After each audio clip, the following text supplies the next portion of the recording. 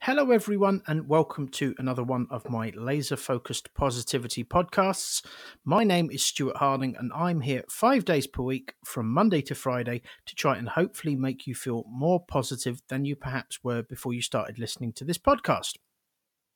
Before I discuss today's topic, let me just remind you or let you know if you're new to my channel that you can email me your queries or conundrums at steweysongs@gmail.com.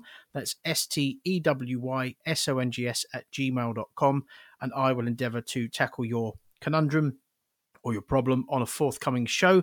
And if you would like to check out my music, then I'd greatly appreciate that. And if you would like to, you can do so via linktr.ee/Stewie Songs. And both my email address and the web address should be listed in the description of this podcast. And depending on which platform you're listening to it via, they should both be clickable as well. So today's show, I've just jotted down a title and some bullet points. Today's show is entitled You Make Your Own Luck. And this was inspired by my past as a snooker player. I got quite good at snooker. If you're not familiar with snooker, it's a little bit like pool, I suppose, the nearest equivalent.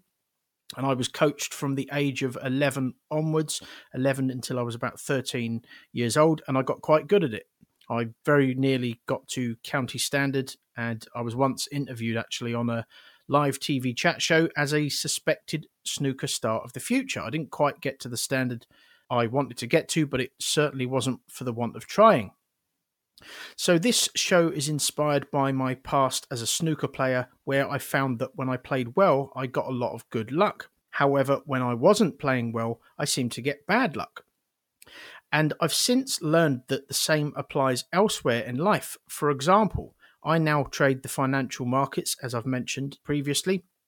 And I've noticed that as I've become a little more experienced and I've started to know what I'm doing, I've started to become a little more lucky too. So, of course, if you're on the right side of the market, if you're trading in line with the big boys, the big institutions who cause the big moves on the market, I won't bore you with too much of the detail, then, of course, you're more likely to get the luck. So if you're trading in alignment with the big institutions and you're constantly trading in alignment with the money flow, then you're more likely to get the luck, which narrowly keeps you in a trade from time to time before the liquidity comes in and the market moves in your forecasted direction. So as I've started to become more experienced as a trader, I've started to become more lucky too. But of course, if you're pessimistic, you'll blame your bad luck on others or external factors or both. And if you believe them to be to blame, then why would you work on improving in your field? Because surely if everyone and everything else was to blame, then there would be no point in you doing so. But if you think positive and you take full ownership of every success and failing that you experience in life, then you will immediately set about making improvements, which will in time cause the good luck to come to you, and often just when you need it. If the best sports player in a given sport or the best sports team in the world were playing against the worst sports player or the worst sports team in the world, do you think that they would dwell on a shot that narrowly missed its target and how unlucky they were that it didn't hit its target? Of course not, because they've worked so hard on their craft to know that that miss was just a one-off and that the majority of their shots hit their desired target.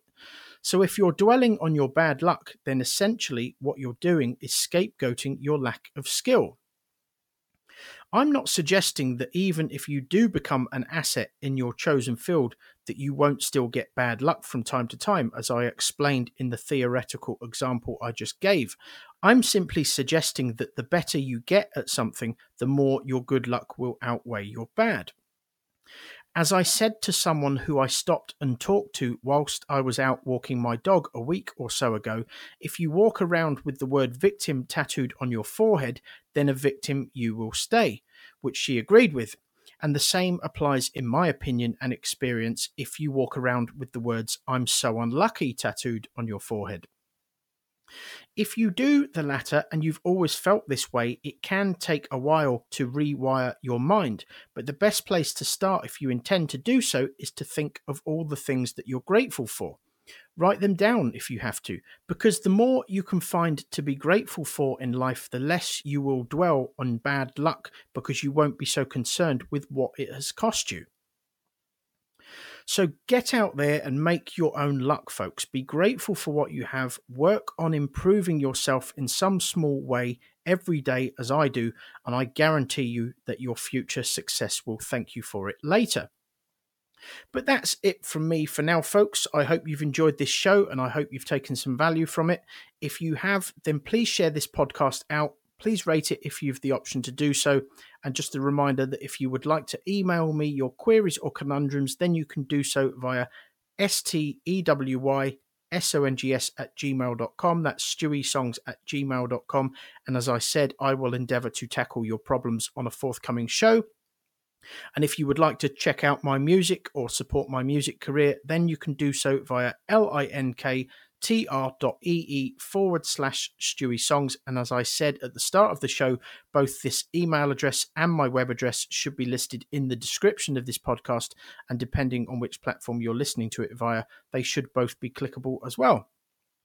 But that is it from me for now, folks. I will be back tomorrow with another podcast. But for now, have a great day, stay positive, and I will speak to you again soon. Thank you very much indeed for listening.